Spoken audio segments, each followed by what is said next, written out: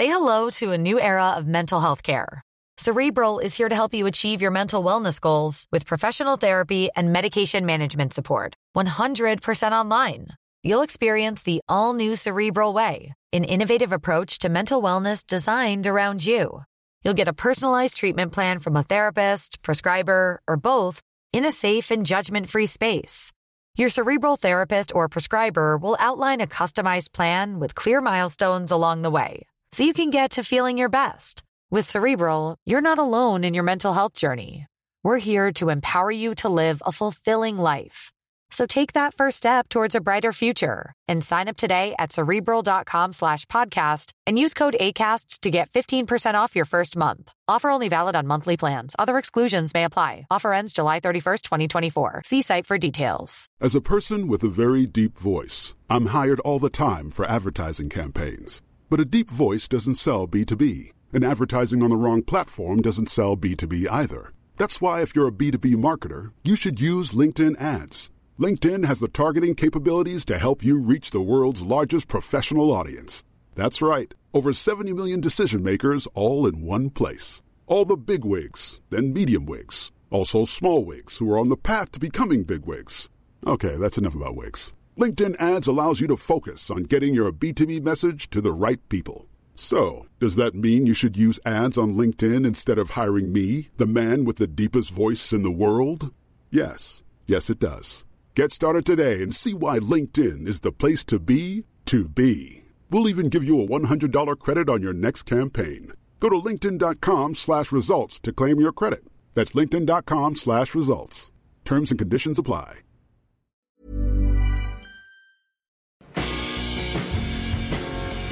One of the reasons why I do have a lot of energy is because when I'm feeling whatever I'm feeling, I just kind of respond to it. Like, I don't really deny things. Right. And so I do process them, and then you can move out of it. Whoa. All Yeah. right. Who murdered who? My grandfather shot my grandmother and then killed himself. G, G, G, G, take me away. G, G, G, G, take me today.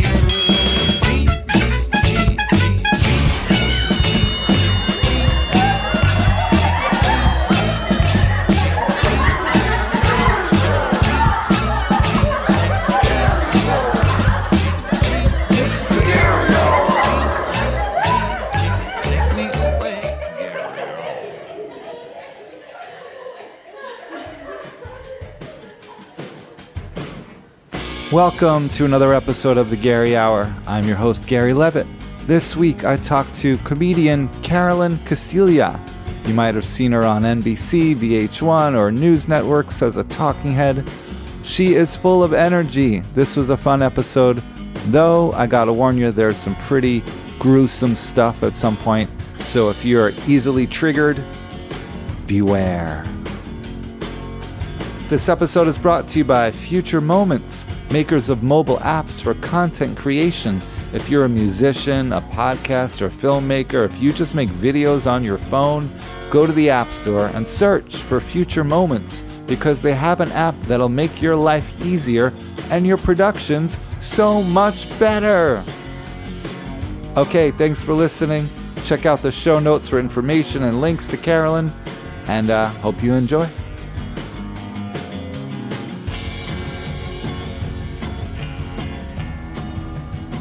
Must drink. Even my soul. I got the mic on special soul. The soul input. setting. Yes. Soul input being sucked in. Cool. Carolyn. Hey. Thanks for being here. So my first question for you is, you've been on NBC, VH1, Comedy Central. I've seen you perform. You have tons of energy, and you're a mother. Mm-hmm. Can I have some of your blood? No. How do you do it? Actually, let me think about that before I say no too quickly. How much will you pay? Oh, I see. Is that the problem? Because you seem to be... I'm not giving away my blood for free. How do I get this kind of energy? Oh, God. You have to have a desperate need for the love of strangers. That's really where it comes from. A love of strangers? No, you need to have a need for the love of strangers. Oh. Like, I need their love. I love them too. Yes. But yeah. I'm going to guess supportive mother and unsupportive father. No. Unsupportive mother, absent father. Oh. Wrong combo. Close. Right. You just need the approval. Yeah. Yes. That is the problem with performers. And then I don't know my biological father. I had a stepfather. He died. What a dick. Why do you do that? I don't know, because he didn't have my blood. Yes. That's what I'm saying. So your mom was around, and then your stepfather passed away when you were... I mean, I was an adult. I was 31. Okay. So, but that's still pretty young. Yeah. You know, and also, I mean, I had a small baby at that time. So, like, losing a parent, raising a small child is, like, a lot to sort of happen all at once. Yeah, because you rely on their support, and you want your baby to have a grandfather. Yeah, grandparents. Yeah. Mm-hmm. I mean... You know, everybody still dreams of that big extended family, don't they? Some of us, yes. Yeah. Do you have a family that you're connected to? Yeah, and I recently got married, and I got very lucky with amazing in-laws. Oh, that's great. Yeah, so that's super great. So, are there little kids around? There are a lot of little kids around. I love that. Yeah, I love it too. It's great. It's really fun. That's who you need to get blood from. Is all the little kids in your family. I know. Like, just being around them, they're like energy vampires. They just suck it right out of you. They do. And then they jump on your half-dead body when they're like, Uncle Gary's tired. Yeah, just from being around them, I'm tired. I want to go to sleep at like 9 p.m. just when I spend the day with them. Exactly. It's strange. So how do you do it? You're a mother? How do I do it? You're a single mother? I'm a single mother. Okay. My daughter's 13 now. Oh.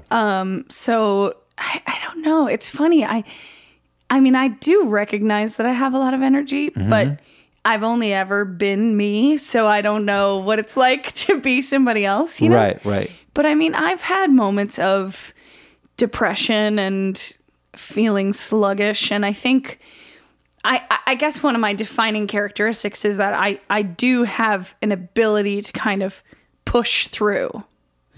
And I think that has really served me very well in life. Even when you get depressed? When I'm depressed, tired, sad, upset, hurt, a million things going on, everything's falling apart, somehow I can just kind of push through. What are you doing? Do you have any special tools? No, there's no... I don't work out. I don't eat enough vegetables. I don't drink enough water. Probably you should try crying a lot and coffee. I think that's what's working for me. That works, huh? Yeah. So you empty it out with the crying. Yeah, and then fill it back up with the coffee. And then you fill it up with caffeine. If you took blood from me, it would just be a latte. Right. Like if you poured it into a cup, it would foam at the end and make a heart. Nice. Yeah. I see what you're saying, but I have a hard time completely agreeing because there's something else going on. I don't know. I mean, you just really met me. We worked together once on Risk. Yeah. So what do you observe that you think? High energy. I don't know. High energy. All right. Yeah. Where are you from? Where did you grow up? So I grew up in Oswego, New York, which is a small town on Lake Ontario. Very cold. Very cold. Hard very winters. wintry. Yeah, winter for 13 months. Yikes. Yeah, so maybe that's part of it. Maybe being like kind of a hardy winter kind of person makes it easier to be tough and push through. And what happened to your dad? Was he gone from day one? No, my biological father? Yeah. Yeah, I never knew him. I married my mother after she got pregnant. I don't think wanted any of it, you know, and then was like an alcoholic and a Vietnam vet and brought her to Indiana, which is actually where I was born, and then just kind of bounced immediately. And then my mother came home with a tiny little baby in tow and moved back in with her parents. So how old was she when that happened? She was 25. Okay. Yeah. Wow. So do you know him at all? I don't know him. Do you want to? I don't know. He's out there. Does he have your last name? No, he doesn't. And one of the most interesting things that's happened to me in my life is that not just one, but two half siblings have come out of the ether to introduce themselves to me. From your dad's side? From my dad's side. So one I knew about, didn't think I'd ever be able to get in touch with. But, you know, now that we live in the era of Facebook, you can find anybody. You don't need to hire a PI, right? Right. And so our cousin, who knew me and knew her, reached out to me one day and was like, your sister wants to get in touch with you. That's pretty bold. Yeah. Calling her your yeah. sister. And I was like, I don't know if I'm ready. And she was like, here she is. I was like, okay, great. But then my sister, her name's Stephanie, which I also have a cousin named Stephanie. She was like, I've been looking for you my whole life. And like, she's younger than me. So it was pretty special. And like, I wasn't going to turn her away. You know what I mean? Is like, she an only child? I don't know. I think she has like step siblings. Okay. You know, family dysfunction, right? It's like... Sounds like your biological gets around. Yeah, he sure did. So, and yeah, we actually joke. We're like, we probably have a brother in Vietnam who like we have to find at some point. Yes. So anyway, so she came out to, you know, found me and then we knew each other for a couple years, mostly online. And then one day she called me and she said, hey, Carolyn, remember our sister who we were told was dead? I said, yeah. She said, she's alive. How does she know and where? Because Melanie, who was dead, she found Stephanie and our biological father, and like sort of we all got connected, and that was pretty crazy. I mean, that was pretty crazy to this woman who we were told was killed in a car accident as a child. Why were you told that? Was someone So trying the to way hide? that I understand it is that her mother didn't want our biological father to know Melanie. Right. And the mother didn't want Melanie to know our father. She wanted to have them all for herself. Right. Disconnect him from his other. So both parties were informed the other was dead. Wow. Isn't that crazy? It's really... And before the internet, you could do that. Yeah. You could do it and get away with it. Yes. You know? So it's interesting. I'm 42 years old. How old are you? 45. 45. Yep. So we're from the same generation. Yep. And so we are this weird crossover generation of people who remember before. Up before the internet. Yeah. And well, then there's also DNA testing, where men used to get away with impregnating women and just be like, do, see you later. It's not mine. It's not mine. Yeah. Yeah, exactly. I mean, that is huge. Now every guy has to be responsible for his actions. Yeah. Yeah. So the future's not so bad. No, there's a lot of good. Yeah. There's some blues player who's like, there's a website, I forget his name, but I am blah, blah, blah's child. And my God. He supposedly fathered like over 100 kids. Wow. Yeah, and then DNA testing came in, and then like all these kids submitted their DNA, and they're all related to that's the guy's father. He just went around, toured around, impregnating anybody. And he was like proud, like he was trying to do that. Probably because he didn't care. Yeah. He'd just be like, not mine. I'm on to the next town. Wow. Got to play some 145 blues. 145. Yeah, I do love it. Hey, that's not my kid. Well, maybe it is. Did I do that right? Yeah, that's pretty good. It's been a while. Yeah, you're very musical as well. Yeah. Yeah. I mean, oh God. It's funny. I have a degree in musical theater and I studied classical music properly Why and am everything. I completely not surprised by that? But, I don't like practice enough. So I don't claim being a musician you know what I mean? Like I am very musical and I'm a pretty decent singer and I love music, but like I have friends who have Grammys, you know what I mean? So Right. I don't like, Yeah. and I know I'm not anywhere near as talented as them. Vocally, maybe I could be if I really, was responsible about it. But like, I don't have, like, I can't write songs. You know what I mean? I don't have that piece of musicianship. But you can freestyle rap. But I can freestyle rap. Yeah. But I chalk that up to the trauma. Is that how you deal with your trauma? Yeah, Your exactly. I feel like, your brain gets jangled around enough. You're like, it can rhyme. It's okay. And you do it improvisationally. I do. Yeah. Yeah. Yeah. All right. I think that'll be a good way to end the podcast. Okay, great. Yeah. Give me a beat. Yeah. All right. It's not over yet. No, shit. I got things to do. I'm a busy woman. Just that you're sitting down is kind of an amazing feat right now. Yeah, that's true. Okay. So you have all these siblings that you're... So I have these two half siblings who, like I said, kind of just appeared and we have not met in real life. Oh, no, why not? I don't know. Like Everybody comes to New York. So true. I know. Like, come for Christmas. They both have kids, and it's hard. So that means your daughter has all these cousins. All these cousins that she hasn't met, but then my daughter on her father's side of the family has like 20-something cousins. Okay. So she's not short on cousins, but she hardly knows any of them. Mm-hmm. So weird. Yeah. Like this time that we live in now, everybody moves away from their hometown. They move away from their extended family. So people might not even know their cousins at all. Right. Meanwhile, I grew up with my cousin Stephanie, like super close. Mm-hmm. And because you're in the same city, same town. Yeah. And like, both babysat by either her mother, my grandparents, whatever.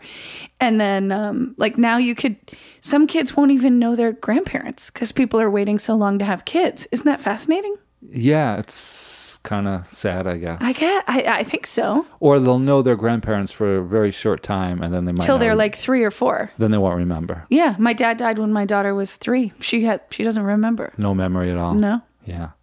So, did your stepfather and your mother have more children? No more kids. You have any? I have step siblings. That's it. Yeah. Okay. So he came into the marriage with children. Yes, but they were mostly grown. Okay. So, yeah. So you kind of grew up an only child? In my house, I was the only child. Yeah. Yeah. So it was really unique, because I don't know. I think that formed who I am more than anything else. Like just imagine. Being alone all the time. Right. Yeah. Like not just without siblings, but also like my parents totally were not hands-on parents. Uh-huh. What would happen? You'd come home from school. Say you're in elementary school. You come home from school. When I was young, I would go to my grandparents after school, and my grandparents, it's funny, you don't realize how many times you've shared your story in piecemeal ways. Like, I feel like, I'm like, God, I've talked about this shit on so many different podcasts, but like, I'm not famous, so it doesn't matter how many times I repeat myself. But never as good as this one. But it's not like everybody knows this about me, so I have to keep reiterating this stuff over and over. So, my grandparents died in a murder-suicide. Whoa. All right. Who murdered who? My grandfather shot my grandmother and then killed himself. And so he had rheumatoid arthritis and she had Parkinson's disease. Now, was this an agreement that they had? We don't know. I don't know. How old were you when this happened? I was 18. Okay, so you're an adult. Yeah. So my grandparents had kind of raised me for the beginning half of my life before my mother remarried. So I would go to their house after school. My grandfather was at work. My grandmother was home, but she was kind of nuts. And she would always just be racked with anxiety and like praying, Yeah. And religious people? Yeah, Catholics, so It's like God-fearing types. How do you describe Catholics? Like a lot of guilt and watch out, you're going to go to hell. Yeah, guilt, but like not trying to be better people. Right. In spite of the guilt. You just go to confession. Yeah, exactly. It'll all work out.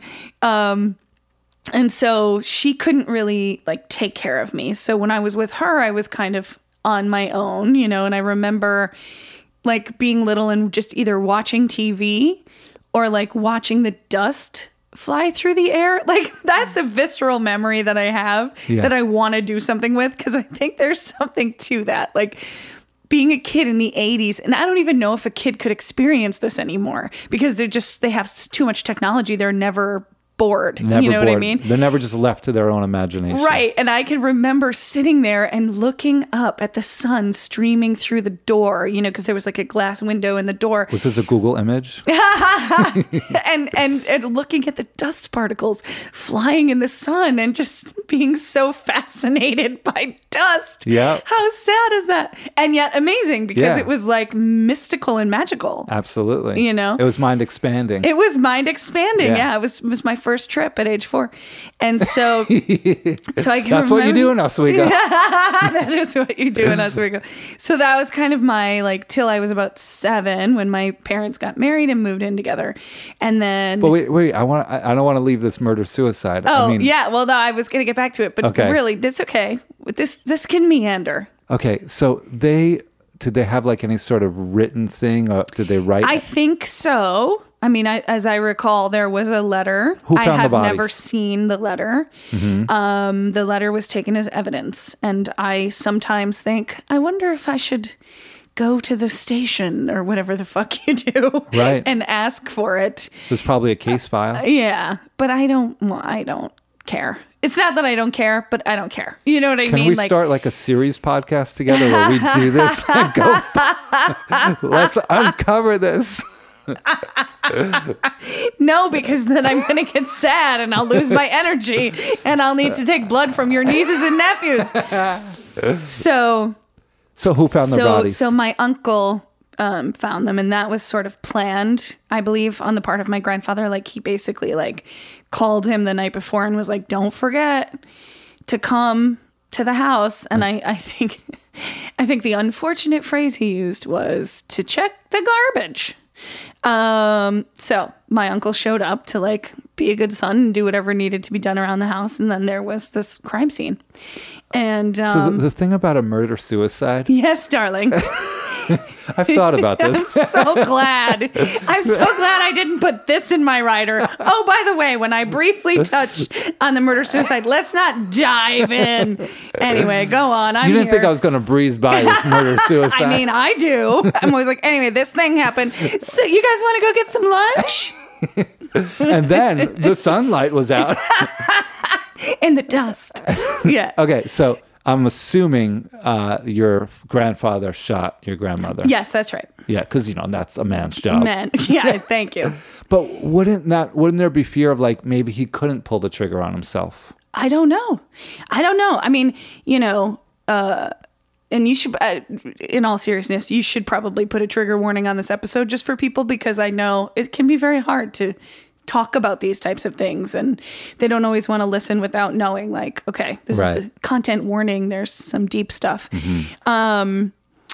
But so, I mean, I certainly thought when I was young and trying to deal with this in the aftermath of it happening, like what is the mindset that you have to be in? Yeah. To do something like this, no matter your physical pain, no matter if you've agreed to it as an act of euthanasia, no matter, you know? And to leave it to your uncle to clean it up. Right. And so to me, kind of the way that I've like solved the case for myself is like, look, he was a troubled man. He was orphaned when he was very young. He grew up with his aunt. Like, I come from like a whole history of just like Irish Catholics who, were like corporal punishment. You know what I mean? Like, these were not like warm, loving people. Mm-hmm. You know what I mean? And they were sick and they were sad. And so, is there a history of suicide or suicide attempts? I don't think so. Okay. I don't think so. But it's just, I think one sort of explanation is like, well, he was in so much pain, he decided he couldn't live anymore. And kind of in his mind, being the head of the household, then my grandmother had to go too, because who would take care of her? And I don't want to leave her as a burden. You know what I mean? That's like one potential. So when you say it that way, line of thinking. When you say it that way, it does not seem like a mutual pact. I don't think it was mutual. Okay. It's my opinion. I have no way of knowing. Mm-hmm. I don't know if the letter has any details about that. This is your mom's parents? This is my mom's parents, yeah. So I feel like, my grandmother was like taking Parkinson's meds that make you hallucinate. This actually happened to Robin Williams. Yeah, exactly. Yeah. So this is like a real medical side effect. And so my grandmother was sort of seeing like a little boy in the kitchen eating an apple. And I think my grandfather got like disturbed by that, Yeah. But ultimately, it doesn't matter how much she was suffering, how much he was suffering. Like, he certainly had no right to make that call. You know what I mean? Like, it is a murder, you know? And that's why if it was an agreement, I would think that they would have something in writing and, you know, a last totally. will and testament. And also, you would do it differently. You know what I mean? Yeah. You would, like, take pills or something, or maybe do it in the garage in the car. Like, you wouldn't, it wouldn't be, like, violent, you know? And messy. Yeah. For someone else to clean up. Yeah. So. And it could be fun. Get a bunch of heroin, you know? No, Go out Jesus in bliss. I do not co-sign this plan, just for everyone listening. No, I mean, yeah, so I don't know. I don't know. And I don't spend time thinking about it anymore. Right. Because that would just, like, ruin my life, you know? You've come to terms with it. Yeah, totally. I mean, it's a very interesting thing to be a person who has experienced so much tragedy and darkness and difficulty that you don't wallow in those emotions anymore. And in fact, I don't feel anything at all about it, if that makes any sense. Like, and not in a denial way. Right. Because I completely, like, felt it deeply and, like, processed it. But, you know, I mean, my grandparents died in a murder-suicide. My father died of stage 4 lung cancer 8 days after being diagnosed. You know, I'm divorced. Like, I've just had, like, a lot of loss. And so I don't fixate on it as being, like, a negative thing. You know, I really focus on living and trying to live well. Right. And you don't seem, just from talking to you about this, you don't seem like you just block it out and, like, stuff it down. Because if you did stuff it down, your eyes would have watered up. You would have stiffened up when we talked about it. And I didn't see any of those signs. And people could probably hear it in your voice that you've worked through this. Yeah. No, the only thing I stuff down is Mexican food. That's my... Who doesn't? That's one of my main passions. Yes, me too. Love it. Yeah. Yeah, so that shows a sign of health, because there's other ways to deal with problems. You could you can get into drugs and drinking and escape your problems, ignore them, deny them, but then when someone brings them up, it'll show on your body and it'll show in your eyes, and you'll hear a tremble in a voice. Yeah. You showed none of that. It almost makes me think of, like, oh crap, Pema Chodron. Right? Like, she's like a Buddhist monk. And I think, I don't know her life story that well, but I think she also experienced great loss. And, like, that's kind of how, if you can handle it really well, like, it kind of takes you to a certain next level, if that makes sense. Like, spiritually, or just, like, in a way to spiritually, like, deal? you get like a little more chill about everything. Like, it helps with detachment. Right. You know what I mean? Well, which is not to say that you don't experience pain, you know, but it's just like you learn acceptance, if that makes sense. Sure. You're a little more zen with things. You're like that stone where things roll over you a little easier. Because you just know, like, hey man, this is part of life. Like, you know, really bad things can happen. I certainly hope, this is something I do think about a lot. Like, I mean, I don't want any more bad things to happen. But don't you want to get to that higher place? No. No, I just want to stay here and stuff Mexican food down my face. Because that also is a higher place. Exactly. And having a daughter, these things must affect you in a more nuanced way than it would affect someone without children. Because you must vicariously experience almost everything through your child. Like, you don't want all these hardships to happen to your daughter. Oh, yeah. No, I'm very much trying to give her a hardship-free life. Yeah. You don't want her to transcend to that I higher don't. plane. No. She's got work to do here. She can stay focused. Yeah. And also, especially in this society, the American culture, we don't really ever deal with death. That's true. We just ignore it like it never happens. That's true. God, and you know what? We don't even talk about the fact that we ignore it. I mean, I guess that makes sense, because if we started talking about it, we'd have to stop ignoring it. But when my dad died, I was, like, thinking about starting a grief project, because I was like, fucking, like, no one talks about this. And you're basically just supposed to go back to work. Right.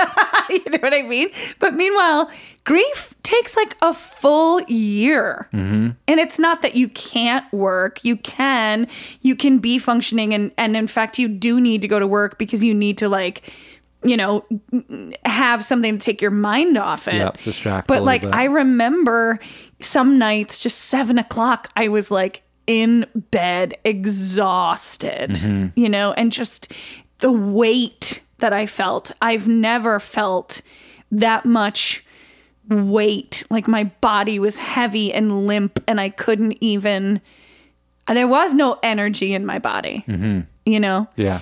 And that's unusual for me. That's what sadness does. Yeah.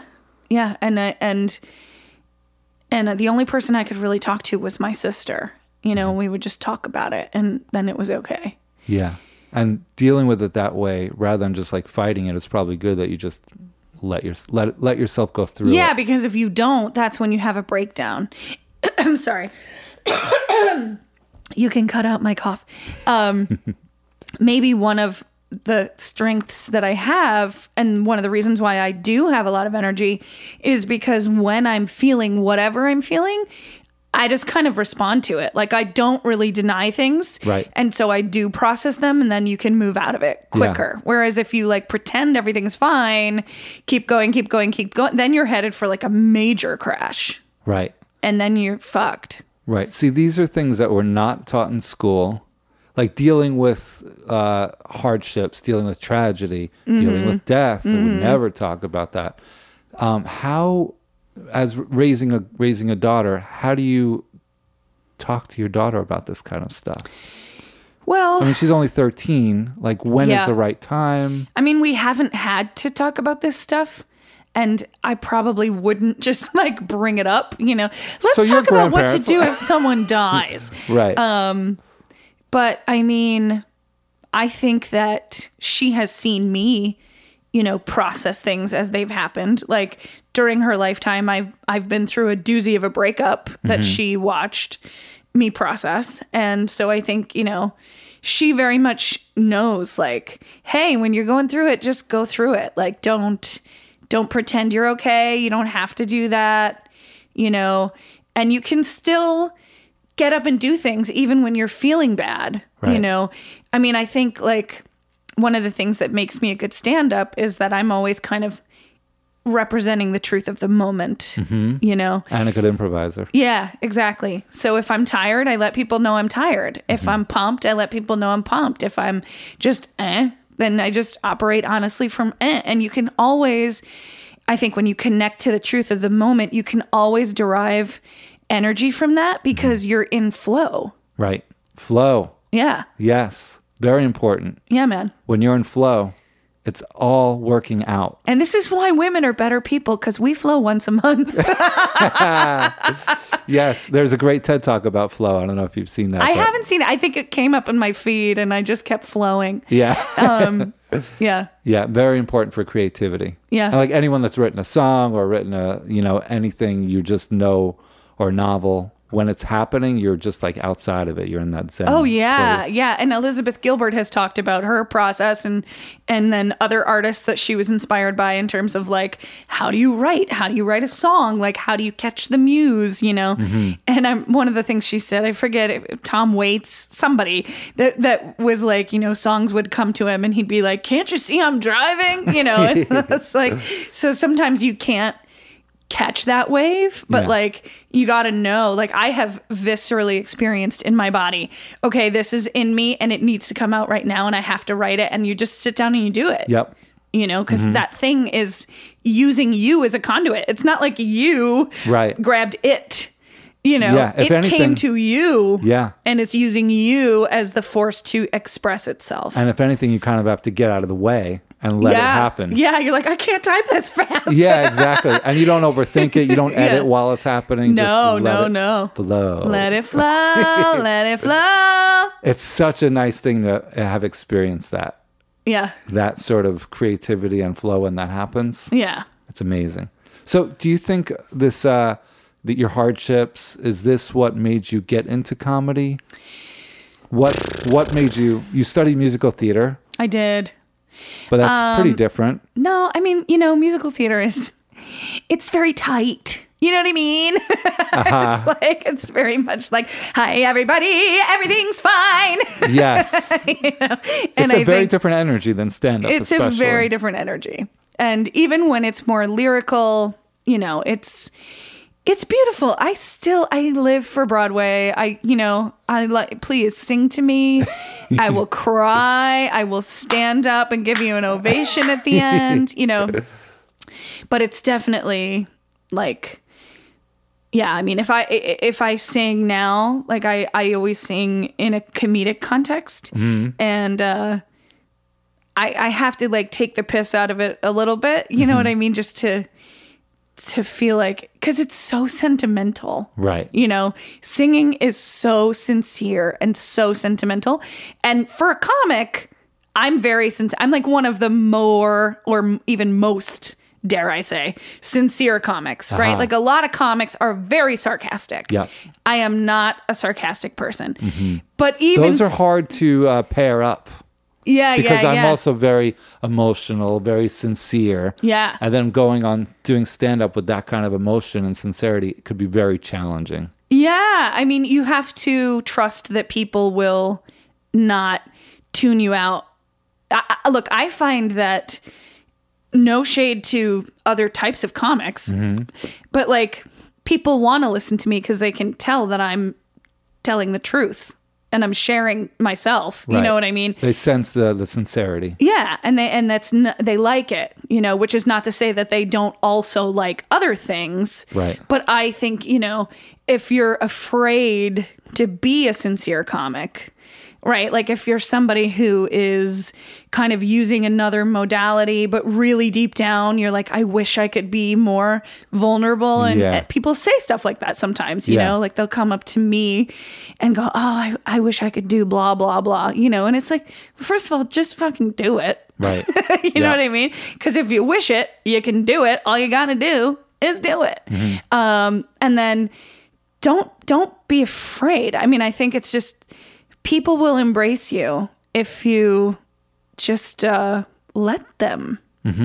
Yeah, it's that thing. Audiences will also sense if you're holding back something. Yeah. Or if you're too rehearsed. Yeah. That's why it could be very frustrating. Like you have like a well-honed material, but then the thing you do improvisationally in the moment gets the biggest laugh of your set. Yeah. You're like, wait a minute, I worked so hard on that last No, I joke. know, that's always for me. Like I love my material. I work on my material, but will never,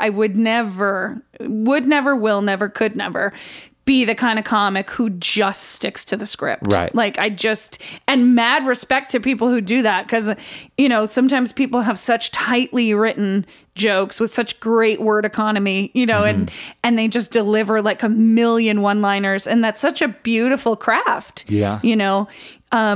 But God forbid when they get thrown off. Right. You know what I mean? Sometimes that's difficult for them. Yeah. Whereas for me, I sort of live for the interruption. You know what I mean? Because oh, thank God.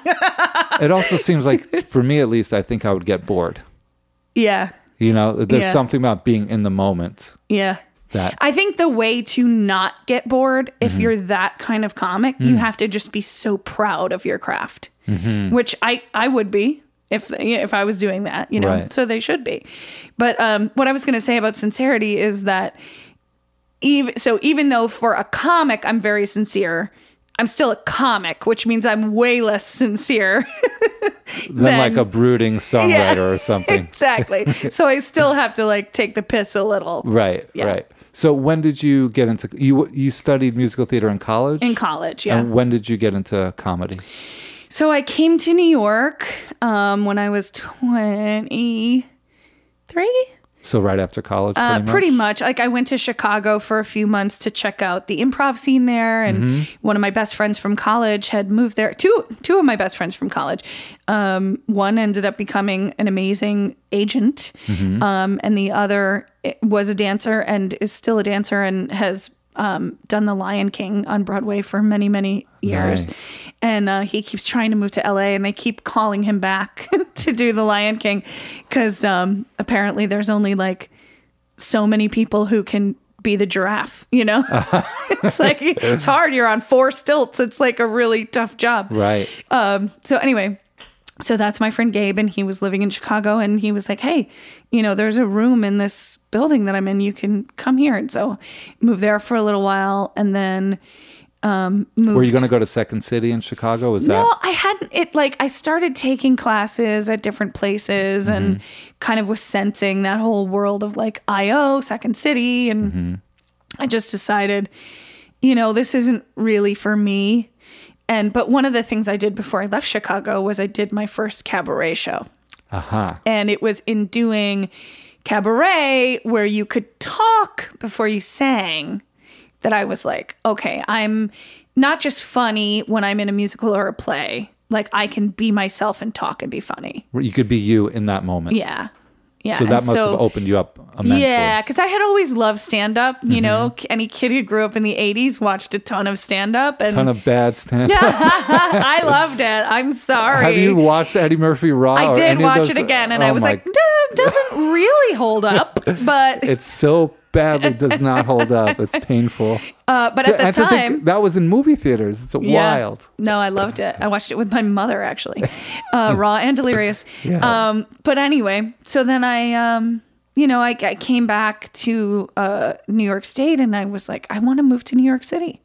So I moved to New York City in the year 2000, and I have been here ever since. That's a long time to be in New York City. Yeah, man. This town has changed a lot. Did you move here to pursue any particular brand of comedy? So at that time, I thought, well, I'm still going to try for Broadway. That was your goal. Yeah. And I started going to musical theater auditions, and I took this class with this casting director, and he didn't like me at all. And so at the end of the class, he was like, well, here's all this shitty feedback I have about you. And then I said, well, that's okay. I think I'm going to start to do comedy anyway. And he was like, oh, well, that'll be great for you. You're very entertaining. Oh, God. So was that discouraging, or was that like... No, actually, that was a little fuel for the fire because I was like, okay, Mr. Big Shot. I'm going to prove you wrong. Yeah. And then I, as soon as I did my first set at Caroline's, I was funny. So your first stand-up set, you didn't even go to an open mic first? I took a class. You took a class? Yeah. And then they had you perform at Caroline's as part of the class? Yep. That's the graduation show. Yeah. And you did well? Oh, yeah. Yeah. I just there's nothing like it, And I had sort of done some stand-up-ish sets in cabaret shows, right? So it's that was my practice, where just doing extended riffs, not really getting to the song. Had you had material? Because I was like, I really just want to talk. Yeah, and I actually started to write a couple jokes, to see if the jokes would fly. And but then my first proper stand-up show was at Caroline's, and it was fucking incredible. Were you bit by a bug? Oh, yeah. 100%. And I was like, well, this is who I am now. Right. And then there was no looking back. Yeah. And there's a difference between New York stand-up and LA stand-up. You strike me more as an LA style stand-up because you're much more you flail your arms around, you'll That's so funny. You're much more animated. That's funny because when I think about the differences between New York stand-up and LA stand-up, I think about New York stand-ups being kind of high energy, heavy hitting. Even if they're sarcastic or dry, there's still an intensity. Yes. And LA stand-ups are always guys, what's up? To me. So it's funny that I meant it in a good way because you could see your background. Oh yeah. Yeah. A lot of New York stand-ups just kind of stand still and deliver the comedy. Yeah, that's true. But you know what? I read an article recently about this, actually, about how there's always been a musical theater influence on New York comedy. And I thought that was a good, true observation that people don't really talk about. Yeah. A lot of performers now that are getting buzz, Cat Cohen and Larry Owens, they're great singers, really cabaret style, vivacious, big, broad, and that's totally a musical theater influence. John Early, has a musical theater presentation kind of style. So, Yeah, it's but there's something about if you're a woman, it's more like be careful. You know, like How so? because you don't want to be like considered like a comedian instead of a comic. Right. What would that entail? What does that mean? What's the difference? Yeah. So a comedian is somebody who more like relies on acting and personality. Okay. And a comic is somebody who can write and tell jokes. Write and tell jokes. Yes. Yeah. Even within comics, there's some comics that are just funny and people are laughing and I'm like, there's nothing here on paper. Yeah. You know what I mean? But that's okay to me, right? Yeah. See, I don't have requirements like that. You know what I mean? Like, Right. I'm like, if you're funny, you're funny. Especially like if you make me laugh, I love you. Yeah. You know what I mean? And I laugh at all different styles, you know? Right. So I could laugh at like beautifully crafted one-liners all the way to somebody who has zero jokes and just everything they say is funny. Right. You know? They're just and goofy. everything in between. Right. Like Jim Carrey, for example, might just come out and just make people laugh, not even saying anything. Yeah, totally. Just be rubber with his body. Yeah. Yeah. That's cool. So you have all these different outlets. You could do stand up, obviously, but you also are improvisational. So you're involved you have your own talk show. I did for a while. Yeah, it's not running right now. It's called Right Now with Carolyn Castiglia. It was really great. I loved it. That's so weird because that's your name. I know. Can you believe that? What a great title. When the producers were like, "Hey, we have a name for you," and it was my name, I was like, "This was meant to be." Meant to be. It was really fun. And I was just thinking about it this morning, in fact, because I remember lucky for me, sometimes people will run into me on the street and they know who I am and they have nice things to say. And that's very, very Where nice. do they usually know you from?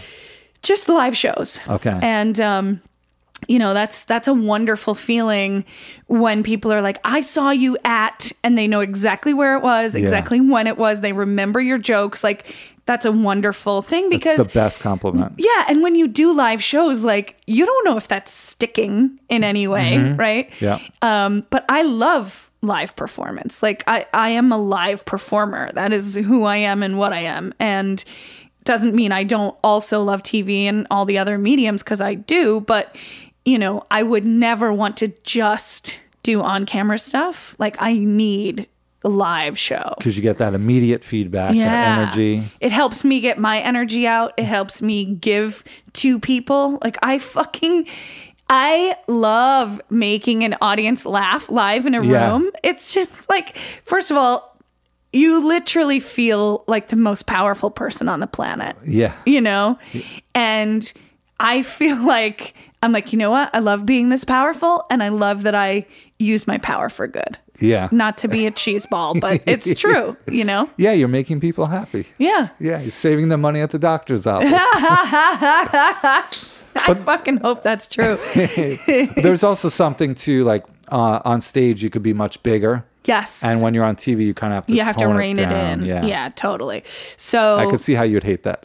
I don't hate it. Or prefer the... But I like, I actually like the challenge of having to, fit into the appropriate space. Yes. But yeah, I mean, it's not hard for me to fill a big room. So wait, what were we kind of saying before that about? Oh, you were talking about your talk show. Oh, yeah, but yeah. You also are a talking head on news sometimes. HLN, yeah. So Are you very political? I mean, I don't know how to answer that question. I try to pay attention as best I can. I certainly have political beliefs, and don't mind, espousing them as part of being a talking head or entertaining or whatever. But I'm not like the most knowledgeable person out there about politics. Like my friend Nagin, she has this great podcast called Fake the Nation. I just did it the other day. And I'll edit that out. We don't talk about other podcasts. Oh, here. you don't? I'm totally kidding. That's the only edit of the whole podcast. I'm always worried about like knowing enough of the facts, And so before I said yes, I was like, like I I think I can speak well on most topics, but sometimes I get nervous. And she was like, oh, please, I send you articles, you can read them, and then we'll discuss. And I was like, oh, great, I can do that, you know? Right. So, I mean, I don't have, you know, the name of every senator memorized, you know, but if you give me, you know, a story to comment on, I can do that pretty well. Right. Well, you probably have that skill from memorizing lines. Yeah, probably. See, musical theater is good for something. And now you're doing this Laugh Exchange app. Yes, I am. This is almost brand new, right? It's brand new. I mean, we're 2 months in. Okay. So it's a startup.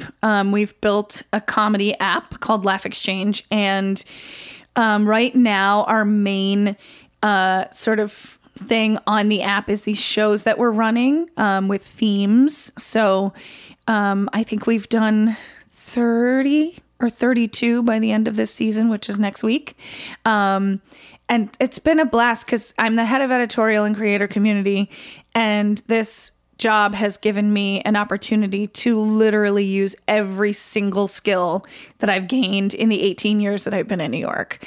So I'm... How so? How do you use these skills? Well, because so I'm like, you know, coming up with show themes and then curating the lineups and reaching out to people and letting them know, you know, bringing them into the fold, planning live events. Then I hosted the show. And just kind of like, you know, even, you know, talking about it on podcasts. Like it's been a great experience to like flex my business skills along with my performer skills, along with my producing skills. And also I've gotten to direct our raps with our host, Abby Crutchfield. So learning a ton of new stuff really quickly and then just like using everything I have. What do you mean direct the raps? So the show, the way it works on the app is on a show day, a user gets a notification that says the show's on, check it out. You click into the app, you click watch and win. We've got $1,000 pot, which is shared by comics and audience. And our host Abby comes on and says, hey, everybody, welcome to Laugh Exchange. Today's theme is vacation, right? That was our show, our last show. And so she does a couple jokes, lets you know how the voting works. We have this little emoji that is we call it a smile swipe, and you lift it up and it goes from just a cute little smile to laughing out loud with tears. And that's how you know, let the app know how funny you thought each comic was. When you get to the last screen after watching between 6 to 8 comics, they're ranked in the order that you swiped them, right? So if you swiped somebody the highest, they're your number one, etc. And then you can move them around if you think like, oh, that person was funnier than that person. You lock in your vote, and then Abby comes back and says, awesome, thanks for voting. Here's a joke. Here's our next theme. And so we shoot those on a green screen in our office. So it's been amazing to like... So you get to help write her jokes? Yeah, so I do punch up for the script and then direct her, which is, you know, I love working with talent. Like it's something that makes me feel really great because I feel like one of the cool things about me is that I see other people in a positive light and I want to help them bring out their best work. And as a performer, sometimes you can't see yourself that way. Right. You know? Especially in New York when there's so many people. Yeah. And so you need someone who can be not just a mirror for you, but like a beauty mirror. You know what I mean? Yeah. So like with the best lighting and like, you know what I mean? It makes you look skinny and can just give you all this feedback that's going to like bring out your best. And the app is also paying comics, which is nice. Isn't that nice? Yeah. So, I mean, that was something that was really important to me. And I brought that to the guys on the tech side who, you know, sort of created the startup and came up with the idea. I was like, look, you know, we really need to pay comics. Like, it's really important to pay them. And there was always going to be prize money. But I said, no, we got to pay everybody. Like, you know, you still get an appearance fee. Right. Even if you don't win. Right. You know, it's awesome because we're getting people from all around the country getting involved. And I think this kind of thing, and Laugh Exchange specifically, is like great for people who are in, you know, Nebraska, right? Like there's got to be comics in every state. Yeah. but they don't necessarily have an outlet or a Right. good local scene. No way to be seen. Maybe they have an open mic once a week at their town. Yeah, exactly. So you're giving away money Yeah. every week, sometimes twice a week. Yeah, 2 to 3 times a week we do shows. Right. So what's the end goal? Obviously, it's not a company to lose money. No, that's right. How is it gonna? See, I know business. You did good, Gare. So we're building the platform to be something well beyond just running shows.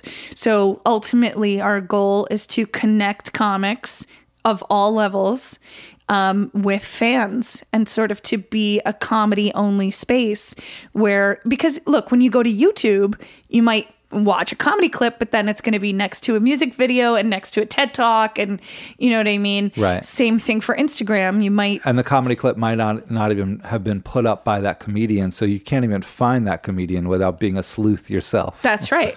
Instagram, you can scroll through, you might see a funny video, but then you got to see somebody's bikini pic and Right. somebody's breakfast, you know? Yes. If you go to Twitter, you might read a great joke, but then the next tweet is like Donald Trump, you know? So, I really love that we're building a digital space for comedy that doesn't really exist right now. So how is it going to monetize?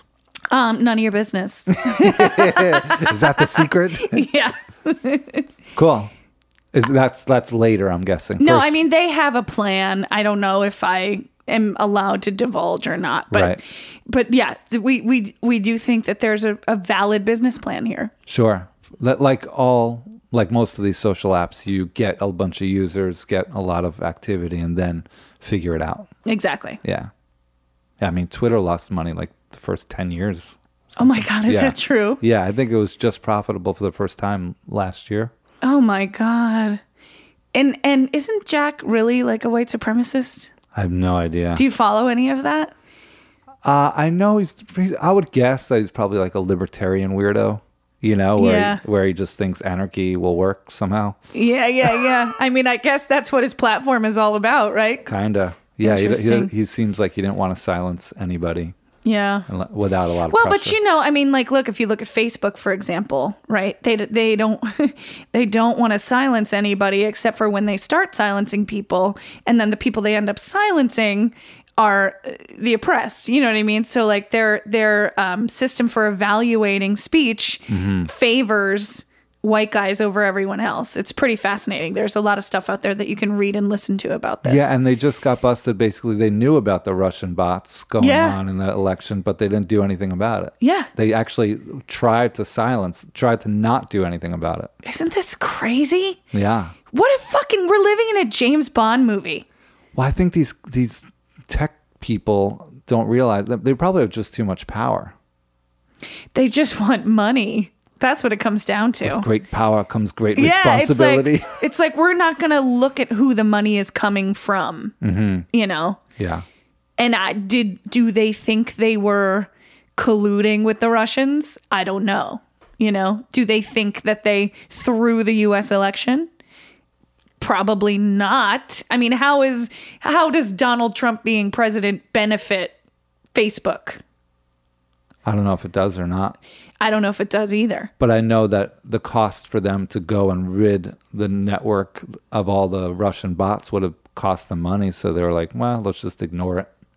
Yeah, but they'll take down every breastfeeding picture they Right. find. I mean, give me a break. Right. That's what I'm saying. Like, Yeah. they have the ability to get rid of whatever they want to get rid of. And it's the same thing on Twitter. You know, he wasn't banning any Nazis, you Right. know, but if you say men are trash, you're booted. Yeah.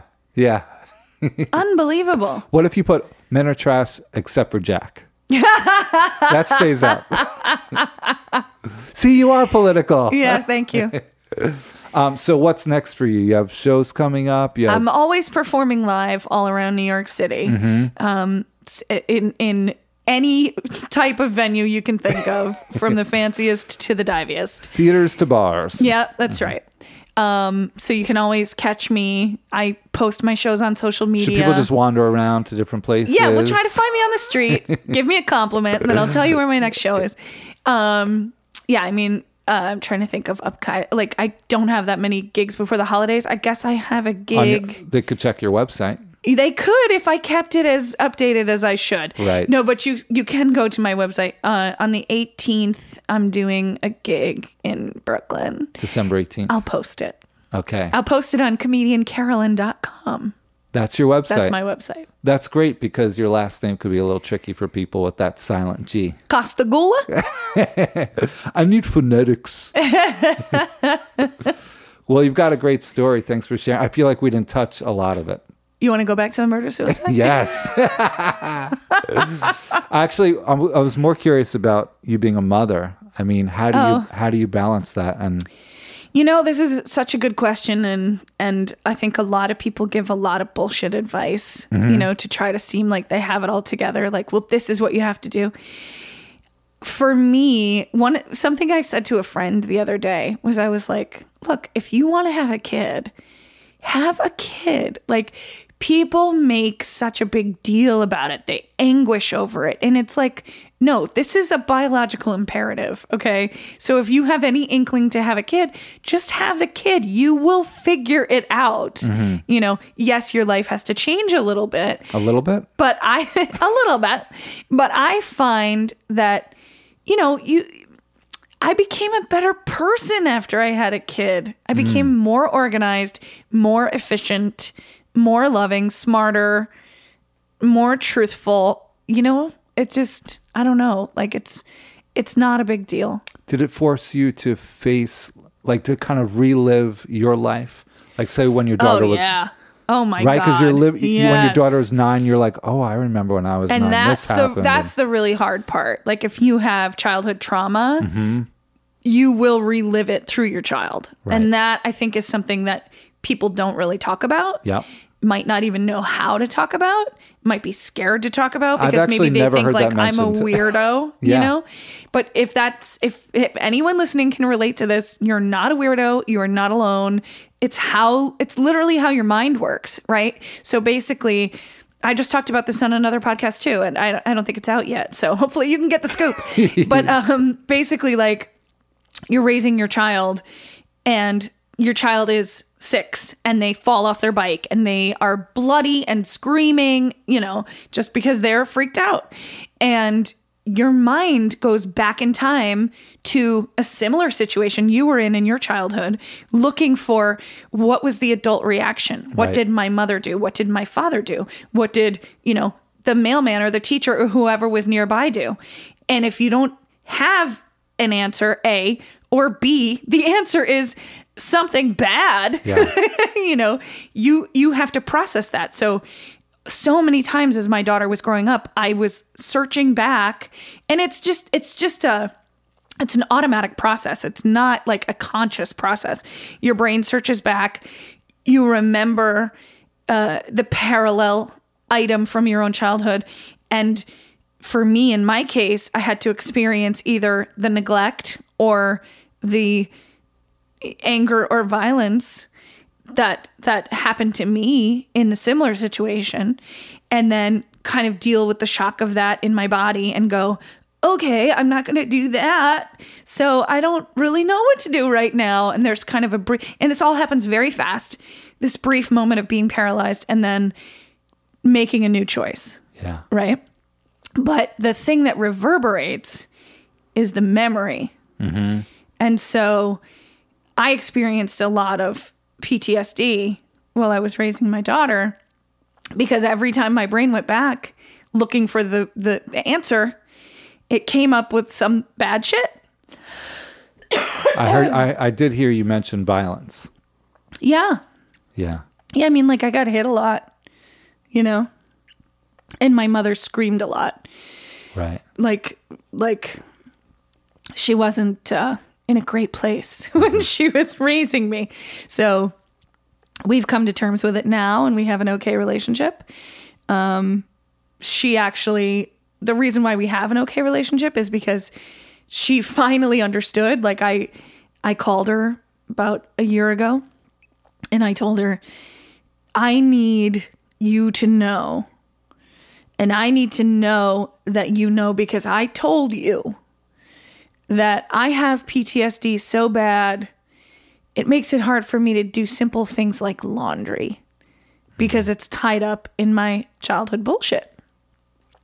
And she sat with that, you know, and then the next time we spoke, she told me, Carolyn, you know, it's amazing because you said you had PTSD. And I thought, how could she have that? That's just for war people. But then I looked it up and it turns out that is an epidemic that people have that from their childhood. So now I believe you. You're like, oh, thanks, Google. No, but thanks, Google. Right. You know what I mean? Yeah. Because I tried to get her to get it for so long. And one of the stories that I told on Risk is about this, like kind of trying to deal with my mother and trying to get her to understand, like, even I'm an adult now and you're an adult and you're still so oppressive and I'm still so constantly triggered by you and you're still acting like such a narcissistic asshole. You know what I mean? And she couldn't get it. She couldn't get it. She couldn't get it because narcissistic parents had their own shitty traumatic childhoods. And especially if you look at baby boomers, like they're not really able to process all of the stuff that we can process because they didn't have therapy and it wasn't okay to examine yourself. That meant you were fucking crazy. Yeah. So instead of accepting that they were crazy, they just acted crazy and shitty to everybody else. Yeah. You know, you can't not be crazy until you go, okay, well, maybe I am crazy, but how do I fix it?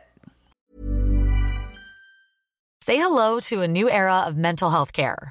Cerebral is here to help you achieve your mental wellness goals with professional therapy and medication management support. 100% online. You'll experience the all-new Cerebral Way, an innovative approach to mental wellness designed around you. You'll get a personalized treatment plan from a therapist, prescriber, or both in a safe and judgment-free space.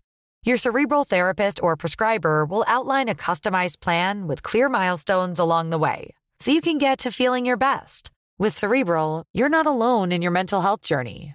We're here to empower you to live a fulfilling life. So take that first step towards a brighter future and sign up today at Cerebral.com/podcast and use code ACAST to get 15% off your first month. Offer only valid on monthly plans. Other exclusions may apply. Offer ends July 31st, 2024. See site for details. As a person with a very deep voice, I'm hired all the time for advertising campaigns. But a deep voice doesn't sell B2B. And advertising on the wrong platform doesn't sell B2B either. That's why if you're a B2B marketer, you should use LinkedIn ads. LinkedIn has the targeting capabilities to help you reach the world's largest professional audience. That's right. Over 70 million decision makers all in one place. All the big wigs, then medium wigs. Also small wigs who are on the path to becoming big wigs. Okay, that's enough about wigs. LinkedIn ads allows you to focus on getting your B2B message to the right people. So, does that mean you should use ads on LinkedIn instead of hiring me, the man with the deepest voice in the world? Yes. Yes, it does. Get started today and see why LinkedIn is the place to be to be. We'll even give you a $100 credit on your next campaign. Go to linkedin.com/results to claim your credit. That's linkedin.com/results. Terms and conditions apply. Right. You know? So she did get it together and start to like do the reading and do the work. And being a grandparent kind of gives her a second chance. Yeah, totally. And she's always been a good grandparent, you know, as most people are, right? Like older and wiser. Yeah. Yeah. Wow. All right. Well, thanks for sharing all that. Great. Love to cram all that into a short hour. Yeah. It's so dense. I like it is. And I like, feel why do I even talk about myself? It's too much.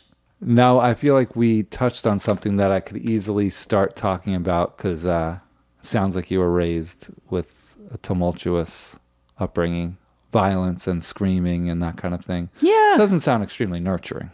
No, it wasn't. But I always say that, you know, like you said, you think about how your parents reacted and raised you. You can also think about that and then, you know, okay, well, I definitely don't want to do that. Oh, yeah. You know, so then you're like, all right, well, what do I want to do? And that was my mantra from the time I was like 12, I guess. Right. You know? And then you also know what to watch out for because you probably might spring to that as your instinctual reaction. Totally. And you have to like stop yourself and go, no, you know? I'm not going to repeat what I know. Yeah. Yeah. Yeah. Or if you do accidentally yell, right? And then you go, okay, wait, sorry. Let me redo. You know what I mean? Yeah. So it's, yeah. I mean, I'm a saint. Well, obviously you're a perfect mother. I think if we've learned anything this podcast, it's that you are a perfect mother. I am the best comic in New York. I have the most energy in the world. I'm a perfect mother. What else? And your blood is so valuable, they sell it on eBay. So. Awesome. Thanks so much. Thanks, Gary.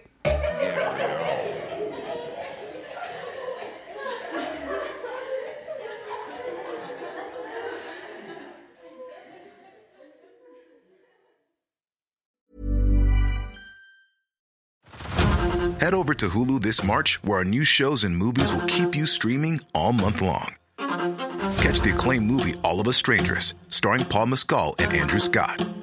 Stream the new Hulu original limited series We Were the Lucky Ones with Joey King and Logan Lerman.